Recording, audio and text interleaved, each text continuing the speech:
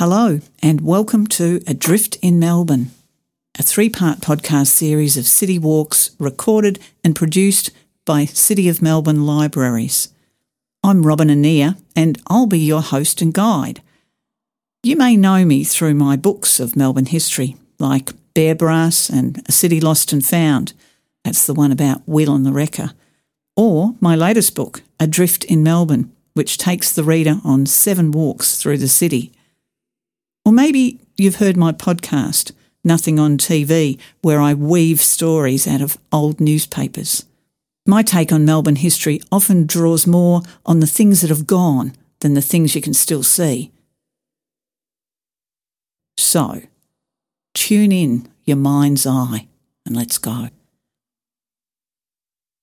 First though, let me acknowledge with respect that this walking tour takes place on the traditional land of the Wurundjeri Woiwurrung people of the East Kulin Nation. I pay my respects to elders past, present and emerging. On this walk, called Off the Grid, we'll be encountering tales of love, death and go-karts on the fringes of Victoria Market. Our starting point is the City of Melbourne's pop-up library at 506 Elizabeth Street, opposite the Queen Vic Market Meet Hall. Sound good? Let's go then. Stop 1. Now, here we are, close to the corner of Elizabeth and Victoria Streets. 2 things I want you to notice. First, the way the city grid ends at Victoria Street. The long straight line that's now Victoria Street originally marked the northern boundary of Robert Hoddle's 1837 survey, the Hoddle grid that gives the city its distinctive shape. The tilt of that grid was determined by the course of the Yarra River, but here the surveyor's boundary sets things straight compass-wise. Victoria Street runs east-west. The second thing to notice is that name, Victoria Street. The streets of Melbourne's main grid were already named just before Queen Victoria was crowned. If they hadn't been, you can bet one of the city's main streets, probably Collins or Burke, would instead be called Victoria. You'd have to say there was a broken record quality to civic naming conventions during the long reign of Queen Victoria from 1837 right through to 1901. Victoria still ranks 9th among Australia's most common street names, and this show of loyalty was especially manifest here in the capital of Victoria. In no part of the British Empire, said the Mayor of Melbourne in 1881, is more loyal and devoted attachment entertained towards the throne and person of our most gracious sovereign than in this city, the capital of the colony, which is honoured with Her Majesty's name. Was this just toadyism? No, I don't think so. The adoration was mostly for real. Royalty, back then, was the apex of celebrity. The monarch like a god you could put a face to. And so, Victoria. When plans to separate the Port Phillip district from New South Wales were being hammered out in London in 1847, the name proposed for the new colony was Victoria. The Melbourne Press conceded it was a very pretty name, a right royal one, but they worried that with the abundance of places bearing that same imperial mark of favour, it was a very indifferent and distinguishing name. Within just a few years, the names of Victoria's goldfields, Ballarat, Bendigo, Mount Alexander, would be household words in even the remotest corners of Britain. Yet still, in 1862, the Melbourne Argus could gripe that the colony of Victoria itself was less known than Caribou, and often was merged ignominiously under the umbrella term of Australia. This meant, of course, that the other colonies got credit for our glorious achievements. Here's some of what the Argus had to say on the subject. Among the youngest, we claim to be the most vigorous of England's offshoots. In proportion to our population, we are by far the richest community in the world. Among the colonies, we are the least burdensome of all to the mother country. Melbourne, our capital, has the metropolitan character in a marked degree. Compared to her, Sydney, Adelaide and Hobart Town are small and rather dull provincial towns. Yet we are systematically neglected and passed over by the mother country, and the writer for the Argus reckoned he knew why. The egregious bad taste or flunkyism of the colony's framers had, he said, made Victoria the Smith among nations. Lost in a profusion of Victoria's, our especial greatness went unknown. Now, I want you to cross Elizabeth Street with care. If the market's open, take the laneway beside the meat hall and, on the way, notice those happy farm animals above the entrance of the meat market.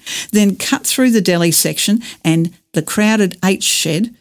If it's not a market day, you're going to have to walk along Victoria Street instead, turning left into Queen Street when you get there. Whichever route you take, you want to end up on the footpath in Queen Street opposite D Shed.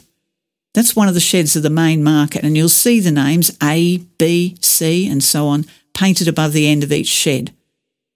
Hit pause now and rejoin me once you're standing opposite D Shed in Queen Street. Stop 2. So here we're in the thick of things. In Queen Street, not far from Victoria Street, at the Queen Victoria Market. Something tells me she would have been amused. Now you can walk along as far as F Shed while you're listening to this, if you like. You will notice that these market sheds follow the angle of Victoria Street, east-west. And Queen Street itself breaks with the city grid a block or two early, changing course to run north-south where it first reaches the market. Which is interesting because these main market sheds stand on the site of Melbourne's old cemetery, and by tradition, Christian burials were aligned feet to the east, head to the west, to face the Second Coming. This was the town's main cemetery only for a few years, from 1839 to 1853, but interments in family plots continue here right through to the 20th century. The cemetery ran all the way from Franklin Street at the far end of the market car park. At this end of the cemetery, the ground, being unconsecrated, was set aside for Aborigines and suicides. This was the part of the market uprooted in 1878 to make way for the sheds of what was then the New Market. In its eagerness to relocate the wholesale vegetable market from the overcrowded Eastern Market near the top end of Bourke Street, the Melbourne City Council claimed that the New Market would occupy only an unused portion of the cemetery, but burials there, in the unconsecrated section, were unmarked, discoverable only by digging.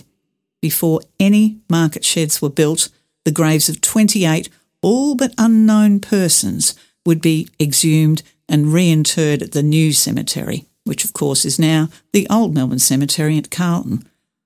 At the far end of the market sheds D, E and F, several Jewish burials were allowed to remain and would become part of a chicken yard before being finally removed despite protests when the sheds were eventually extended. During the 1920s and 30s, the market would expand to take over the old cemetery in its entirety, displacing and erasing as many as 10,000 pioneer graves. Of those, only 914 were decorously relocated, meaning a great many burials were either left behind or carted away with the topsoil. Many, perhaps most, graves were unmarked, since the old wooden headstones long ago would have been taken away for firewood. Though the cemetery had long been overgrown and neglected, many Melburnians deplored the idea of this desecration. Now, walk just past F Shed, then look back at the long red brick wall running the full length of that shed. That wall marks the extent of the original market sheds. Back in 1878, it was deemed objectionable only to have an iron railing between a busy market and a resting place for the dead. But you'll notice that the wall's inlaid with arches of a lighter coloured, originally white brick. even though they're merely decorative, they were filled in from the start with solid red brick. Those arches seem to hint, don't they, that the barrier between dead and living is a permeable one. It's not far to our next stop, near the Market Trolley Hire, that's M Shed, just past Stringbean Alley and the public toilets. Hit pause now and play again when you get to Stringbean Alley.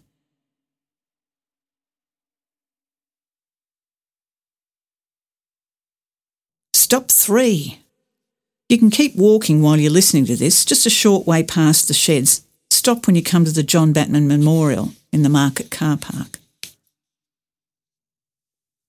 In 1917, when plans were well advanced to clear out the cemetery and extend the market, a newspaper poet, and yes, there were such things, pictured a future scene where go-karts unfold, perambulators pass, converging where our pioneers were laid beneath the kindly covert of the grass. These go-karts and perambulators, they were what people used as shopping trolleys.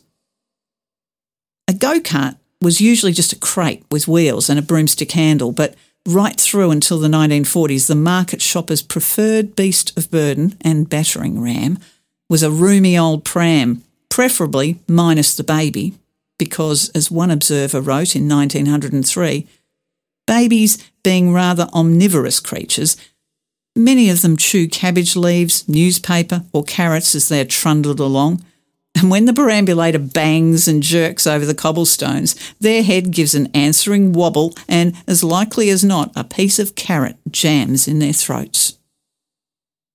For the risk-averse, there was always the basket or gunny sack, and later, those string bags of miraculous capacity.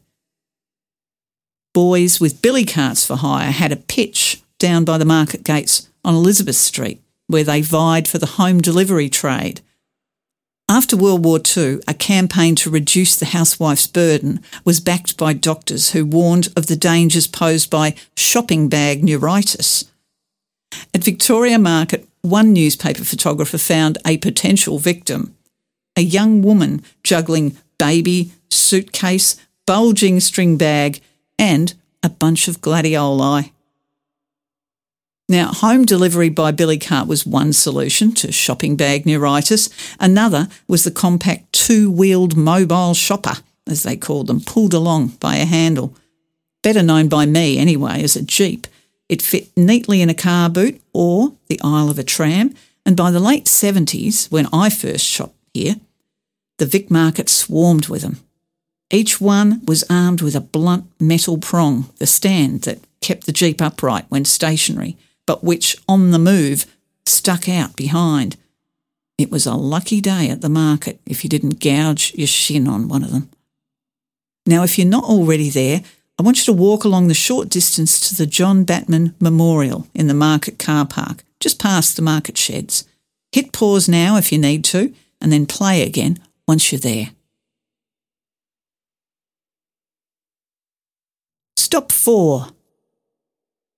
It was once said that no other city in Australia is so partial to gum leaves as Melbourne, and at Christmas that partiality amounts to a mania. A mania for gum leaves? From its opening year, that was 1878, the Queen Vic Market on Christmas Eve was thronged with shoppers before daybreak, getting in their provisions for Christmas Day. The Herald called it one of the greatest sights of the Southern Hemisphere.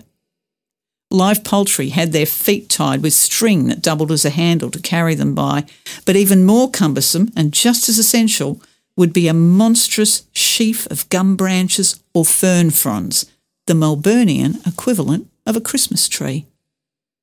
To many thousands of dwellers in the city terraces, lanes and squares, said a writer in 1892, the Christmas market is the only opportunity of obtaining material for that bit of green garlanding which shall make the house gay. The mania began with the fad for Fern Gully tourism in the 1870s, and it would last roughly 50 years. As late as 1921, fern fronds brought in by the cartload from the Dandenongs and beyond sold for 6p a dozen at the Christmas market, In every tram car that passed the markets, said a report in The Age, the passengers were tickled under the chin with fern fronds and gum leaves. Few bystanders, at the sight of all these ambulating shrubberies, could resist the temptation to invoke Burnham Wood and Dunsinane. But even in the early years, some were aghast at the massacre of our forests and this wholesale destruction of beauty spots, just to garnish the city at Christmas time. Up until the 1920s, there was something like a forest right here next to the market. When the cemetery was first laid out, several stately old gums had been left standing. Removing their huge stumps was beyond the means of horsepower anyway, so why not keep the trees for shade? Graves nestled round them, even though those roots must have made hard work of grave digging. But after the cemetery was superseded in the 1850s, most of the trees fell victim to the firewood demands of the growing city. Just one ancient tree, as dead as anything there, seems to have been allowed to remain as a kind of monument. It stood not far from here, on the Queen Street boundary of the cemetery. Legend was that the huge old red gum had already been dead when Melbourne was founded and had served as a landmark to those venturing into the wilds beyond the early township. Well into the 1880s, it still stood out stark on the skyline here. At some point, even that last surviving tree was gone. But a species of rogue scrub, self-sown wattles and tea trees with lesser shrubs and lots of weeds, made the untended cemetery grounds a wild counterpoint to the manicured Flagstaff Gardens nearby. Local kids loved this no man's land, this scrap of urban bush.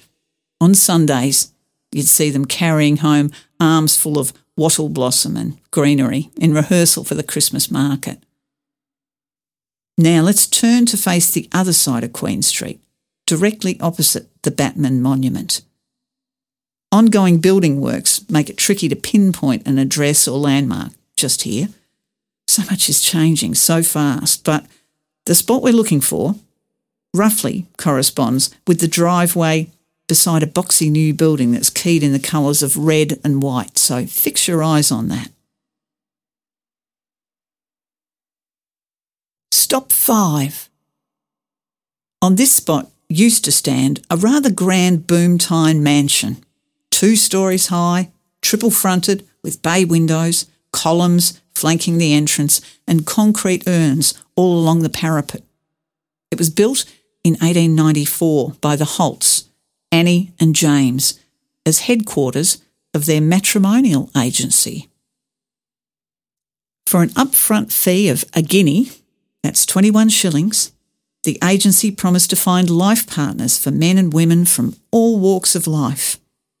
If an introduction should lead to marriage, the Holts would be rewarded with, say, a fortnight's wages from a working man or, in the case of better-off clients, a percentage of the happy couple's combined fortune. There must have been money in marriage broking because the Holts were able to shell out for this fancy matrimonial chambers at a time when the rest of Melbourne was mired in the depression of the 1890s. Annie Holt had started in the marriage business around 1886. Before that, she had run an agency that supplied people with servants, and she'd noticed how a widower would often marry the housekeeper she found for him.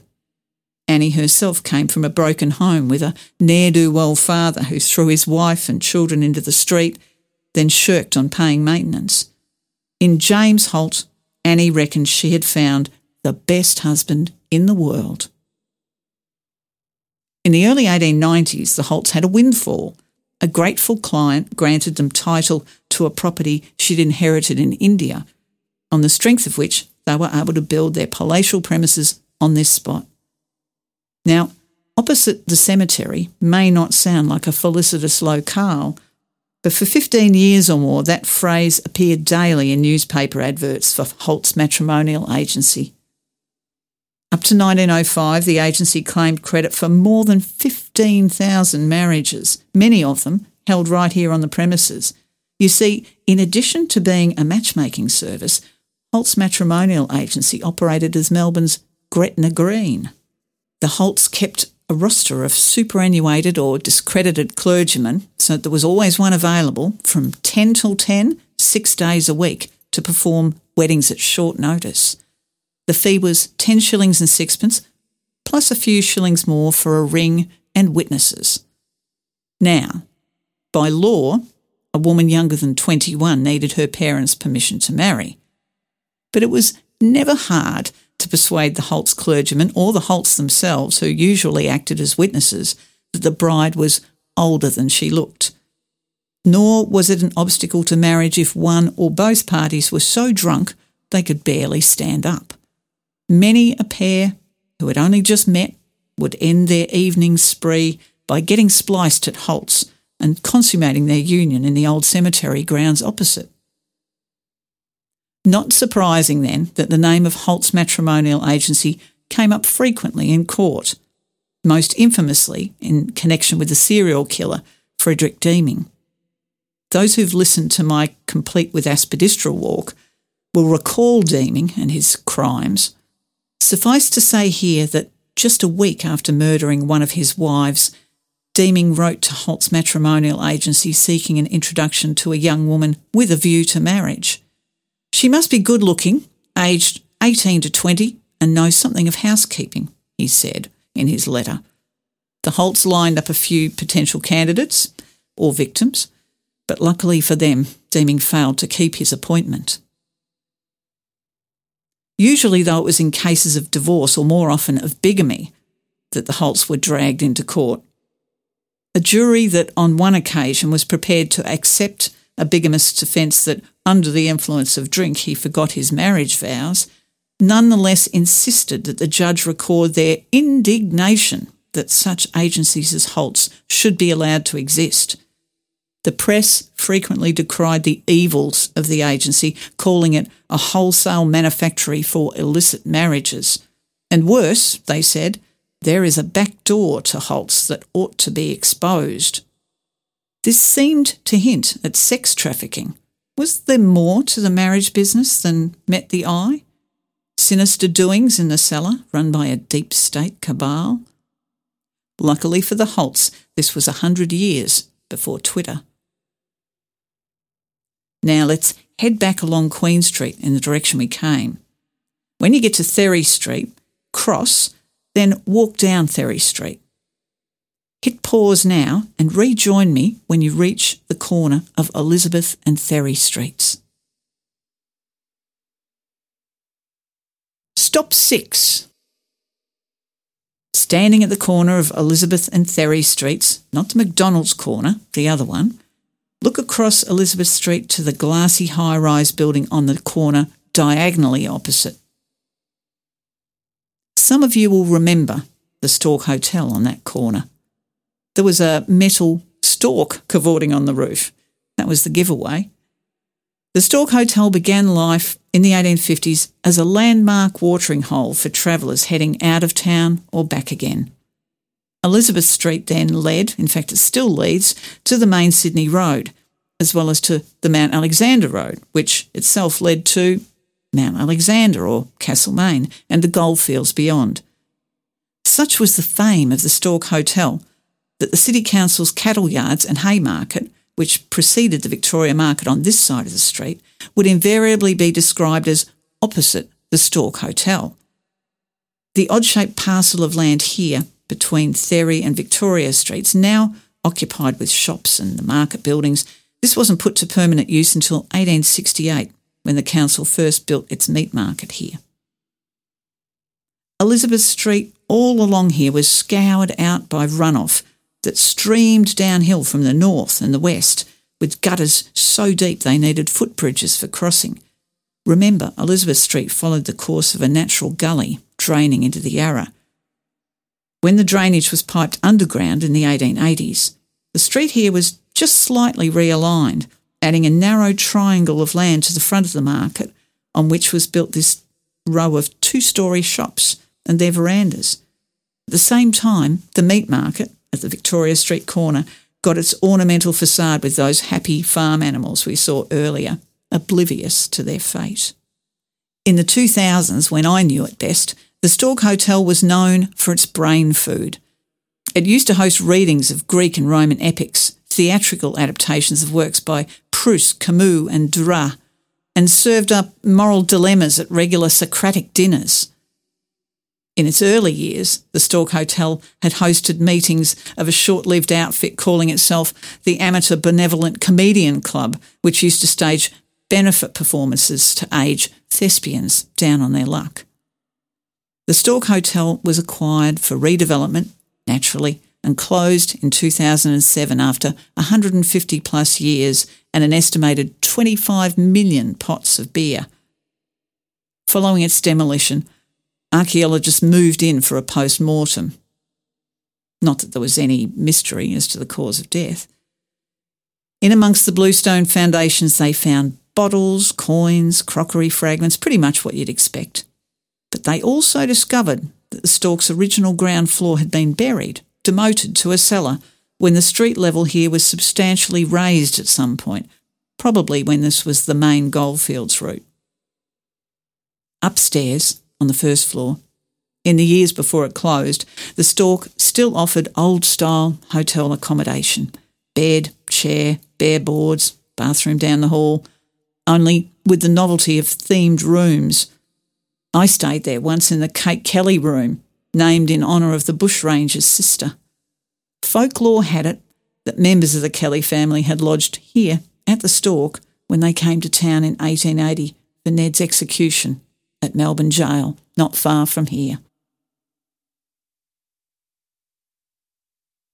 You've been drifting with me, Robin Annear. Thanks for joining me on this walk from Adrift in Melbourne, a 3-part podcast series adapted from my book of the same name. You can find other podcasts in this series in your favourite podcast app or at SoundCloud or iTunes by searching for City of Melbourne Libraries. This podcast was recorded and produced by City of Melbourne Libraries.